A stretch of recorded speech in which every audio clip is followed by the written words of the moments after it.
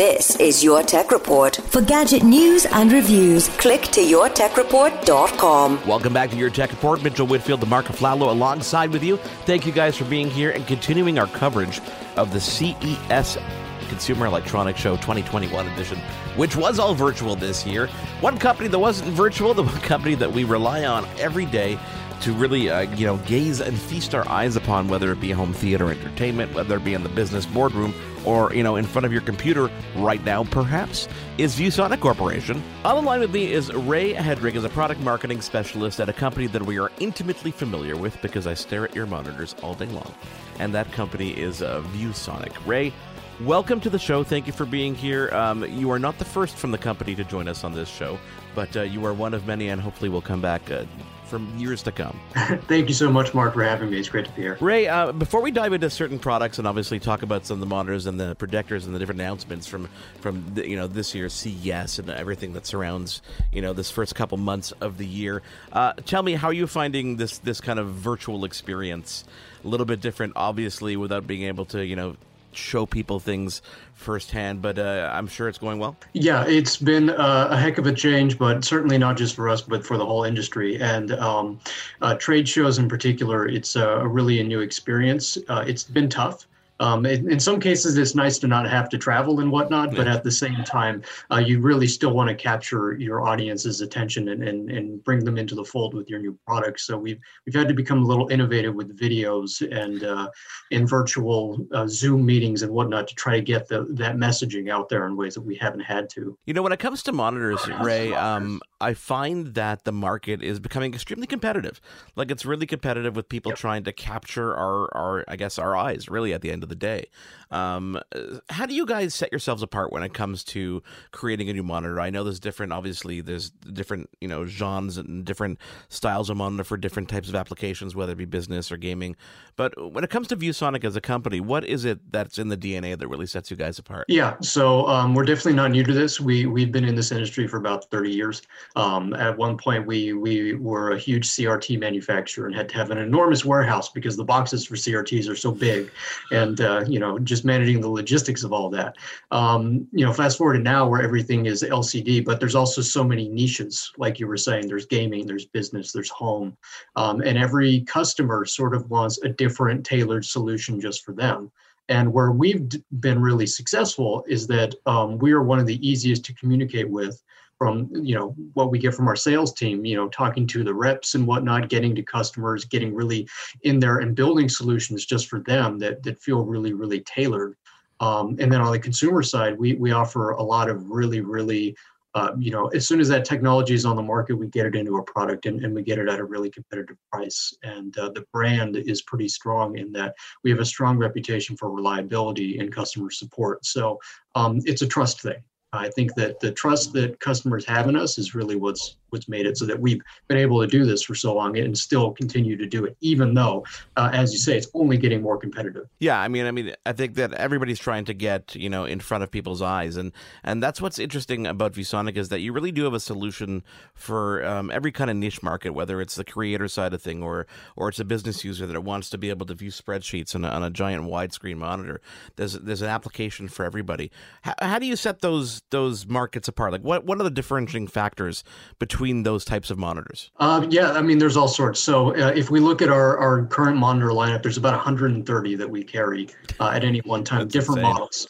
Yeah, it's a madhouse. And so when we look at, where we want to set that roadmap in the future, if we want to reduce products, we have to go to our sales team and really talk to them and say, hey, who's taking these? What are they using them for? How can we improve this? Is there a way that we can take these two models and make them into one model that suits both customers? And so a lot of it is we get it through our sales team. They tell us what they want to use. The other part is on the consumer side.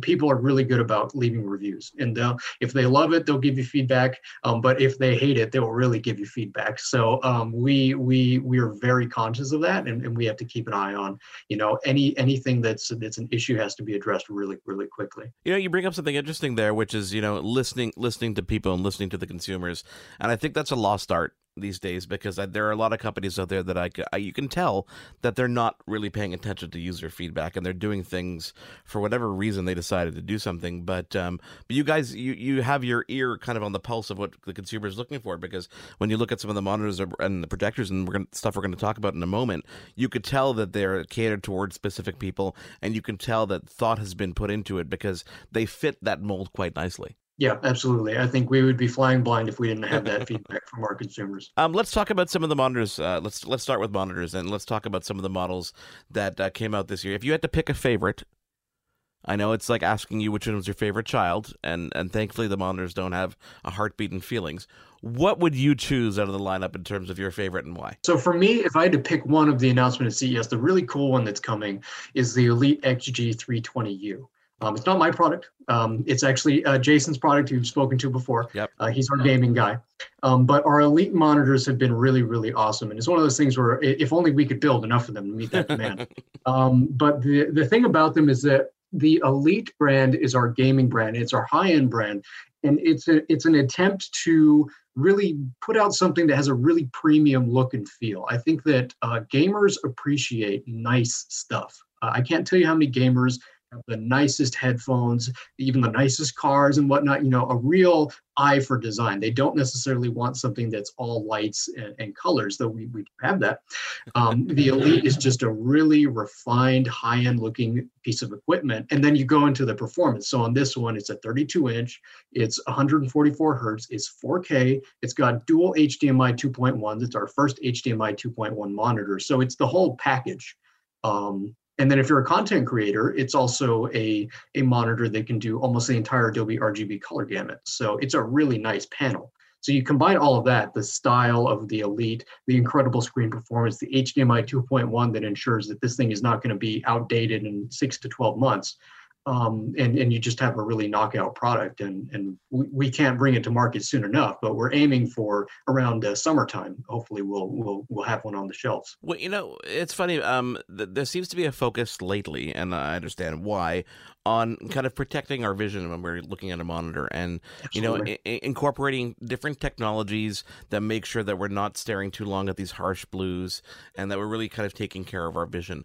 When it comes to that aspect of the creation process of a monitor, or really any really display technology that we're looking at, how do you measure what you need to do to kind of, I guess, compensate, or to make sure that you're taking care of the people, the users, the actual people who are buying the monitors?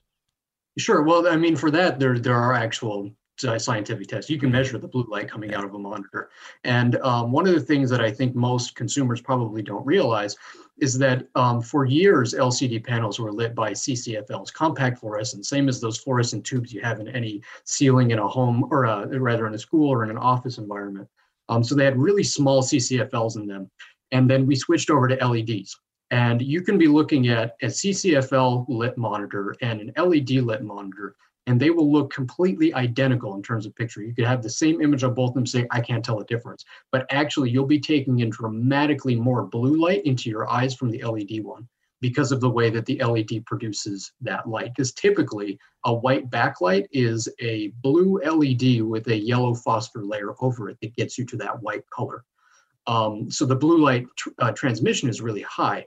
And so we've built into, I want to say, basically every single one of our monitors. I'm really not aware of any of them that don't have a blue light filter in the menu, so that if you are concerned about that, it shouldn't damage your eyes, but it's fatiguing. It'll make your eyes tired. You can turn on that mode, and it's very easy and it's very effective. And then add to that, we also have on all of our monitors have flicker-free backlights. There's no pulsing at different brightnesses that's going to tire your eyes out in the same way that the blue light would. So it's definitely a big concern. And it's something where I think if we look at the marketing in that going to this next year, we may actually want to start looking at, partnering with more medical advisors to kind of give more credibility to that, because you're right. I don't think enough people understand that aspect of monitoring. So we talked about the gaming monitor side of things. There's another kind of category that's emerged. It's been around for a while, and you guys have been working on it for a while, which is which is the portable monitor side of things. This is people Yes. who have a laptop or have a computer and they want to extend their display. Now, not everybody's like me who has 6 monitors in front of them, 1, 2, 3, 7.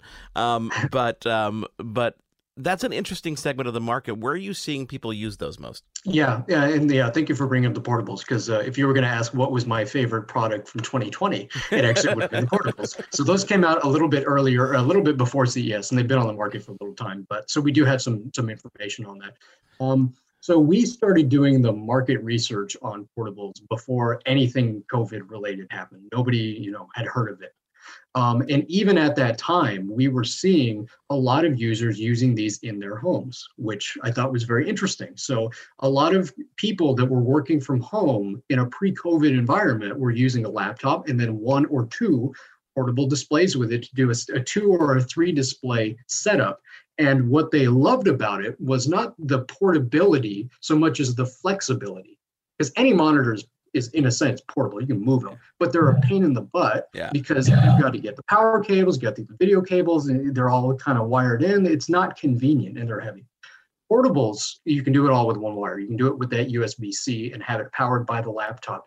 So we saw a lot of people that would, go out on the patio in the morning, go into the den during the day, and then the evening, maybe they'd go up into the office and do work. So it's just that flexibility that people really love about them. And then now that obviously the world has changed and we have to work from everywhere all the time, that flexibility is that much more relevant. We have a term, we call them kitchen counter warriors, where they're just trying to find a space where they can do their work. And a portable monitor is perfect for that. Now, you mentioned that Jason was on the gaming side. What's your category that you kind of deal with day in and day out? So I have 2 that I manage. I manage the VAs, which is sort of the value lineup. That's sort of your basic desktop monitor, what a lot of people use to get their work done every day. What I call the essential monitor. The essential monitor. And also the portables. But you know, it's funny. You mentioned the essential monitors, and I think that some people will say, okay, well, those are going to be the cheaper ones. But price doesn't always dictate the quality of something, and I want to kind of dispel that myth, because just because you're paying a good price for something doesn't mean you're compromising, and I think that people need to understand that. Sure, absolutely, and this is not. This is not an industry where you get rich. Hardware it's tough. It's tough for everyone. So you can know that when you're buying a Viewsonic monitor, you're basically always going to get a pretty good value, because we don't price them like crazy. And the VAs, there definitely are more affordable, but there are standards and levels of performance that we are not willing to go below. Our expectation to our customers is that they need a good monitor to work on and to play on, and that's what we have to deliver no matter the price. Do you have a favorite child on the essential side of things? On the essential side of things, well, actually, the new one that we announced at CES, it'll be the first ultra wide in my product category. So that's the VA 3456 MHDJ, which is a really cool monitor because it's 34-inch ultra wide, but it's also an IPS. It's got a 420 nit brightness, which makes it one of the brightest monitors we carry. And it's a full ergo stand. So, and that's all coming in at a street price on the Canadian side about $450, but on the US side around. Wow. The trend toward ultra wide seems to be growing and growing these days. I guess people are trying to. I, for some reason, have this mentality that having 2 monitors, my brain kind of sees 2 monitors, so it helps me organize myself a bit better. Yes. But I don't know if that's a myth or not, but I kind of feel that way. You're obviously about to tell me that I'm actually correct. You are correct. But on the ultra wide side of things, I guess they're becoming more and more popular because of the screen real estate and the immersiveness, if that's a word. Yeah, no, but you are to address that. You are perfectly correct. 2 monitors does have mentally. We know that it makes it so that you have content here and content here, and you're able to mentally separate those 2 things, which can be very helpful when you're doing productivity work. If you're trying to look at something and pull data to something else, there are advantages there. A lot of people are dealing with limited screen space, or rather limited desk space, and they still need the biggest monitor that they can get on it. So ultra wides are really good for side-by-side productivity. And a lot of that has to do with the operating systems now being really good about the snapping of windows. Yeah. So it's really easy to separate the 2 sides, and then you get 2 full-size windows when you're using an ultra wide. So we are seeing customers that are taking the two monitors that they used to buy and they're buying one ultra wide instead. And price wise, you're actually saving a bit, I think, on that point too, because the ultra wides, they're not that much more expensive because they take the place of two monitors. They really do fulfill that need at a price point that's pretty good. Typically, you can get to very similar pricing with an ultra wide. Tell me about the projector technology, because we've come so far when it comes to projectors, especially on the home theater side of things. I think there was a time where people said, projectors are great, but I need to have a completely dark room because it's not bright enough. I can't get 4K. But, tell me how far we've come in terms of the technology behind projectors and where we're seeing them being used. Yeah, the projector technology has advanced a lot, and a lot of that comes from partnering with Texas Instruments, who are the ones who make that DLP chip, which is it's like magic. It's a tiny little chip. The one that we use in our new 4K projectors is only 0.47 inches, so it's a very small little chip. But on there, you've got enough pixels to make a full 4K image, and it can do that 960 times a second. And because of that, because those mirrors move so fast, we're actually able to do a native 240 hertz mode on those projectors, which even most TVs can't do. So you don't usually think of a projector of being able to do technology that TVs can't do, but in some cases they actually can. And to your point, the brightness has gone up so much now that you don't need a crazy dark room like you did. You can really project onto any surface you have available to you and still get a really nice image and a really sharp image, plus HDR, which does make a difference in a projector just as it does on a TV. That richness of contrast and color that you get with HDR is now being supported on projectors. So it's a whole different world. So tell me about some of the products announced at CES and where we're going to see those. Are those more business oriented, more living room oriented? Basically, all the ones that we showed at CES are more aimed at consumers. So these will be ones that you would see in the home. We've got two on the non-portable home side would be the PX701 4K and the PX748 4K. And those two are home entertainment projectors. They both have the same DLP chip in them. They do 4K and again, 4K 60, and then they also do 1080p at 240 hertz native. So if you want some really, really fast, low latency gaming, those two will be the fastest input lag projectors on the market. They'll be about 4.2 milliseconds that we've been able to measure in terms of actual real world input lag. That's insane. That's absolutely insane, especially on the gaming side of things, because I know people are setting up these, basement home theater kind of setups that are really meant for gaming at the end of the day. They call it home theater, but then they're really, sitting there with their brand new Xboxes and PlayStations, plugging it into projectors. And in terms of the actual the throw range, that has changed a lot as well. We don't need to have 8 feet from a wall to get a good image. We can actually get a lot closer and get a really good quality image, or further, quite honestly, depending on what you're looking at. Is that part of the chip technology? Is that part of just the overall build of the projector themselves, or is it vary depending on, obviously, the model? The chip will be the same, so you'll have the same DMD chip in basically all projectors. But yeah, we do have standard throw, short throw, and ultra short throw. And basically, the way that changes is the optical engine that's inside of it, as we call it. It's basically the mirrors and the lenses that will change the shape of that image and project it in a much shorter space. So yeah, we've got ultra short throws where they can be a couple inches from the wall and then project a 100-inch image above it onto that same wall. Thank you so much for taking the time to join us. We cannot wait to have you on again. Thank you, Mark. It's been great. There's more to come. This is Your Tech Report with Mitchell Whitfield and Mark Aflalo. Please follow along with us online. It is at Your Tech Report. We're going to be back in a moment with Next Base. Your Tech Report will be right back. The Story of People podcast is now available on the Crier Media Network. The first 5 episodes are here and feature some incredible guests that fit into one or all 3 of those categories. Ready? Tara Sloan from the San Jose Sharks Undercurrent podcast at NBC Sports. Marianne Iveson from Iveson Voice and the Let's Take This Outside podcast to talk about the world of outdoors as well as voiceover land. Ariana Hunsicker, future Canadian Paralympic swimmer, already winning tons of awards for this country. Scott McGregor from the Hot Wallet podcast to dumb down the world of crypto, Bitcoin, and NFTs so you don't have to. And Jackie Holowati from Climate Pledge Arena in Seattle, Washington, the first net zero carbon certified arena on the planet. wherever you get your pods, wherever you watch your pods, and on the Crier Media Network.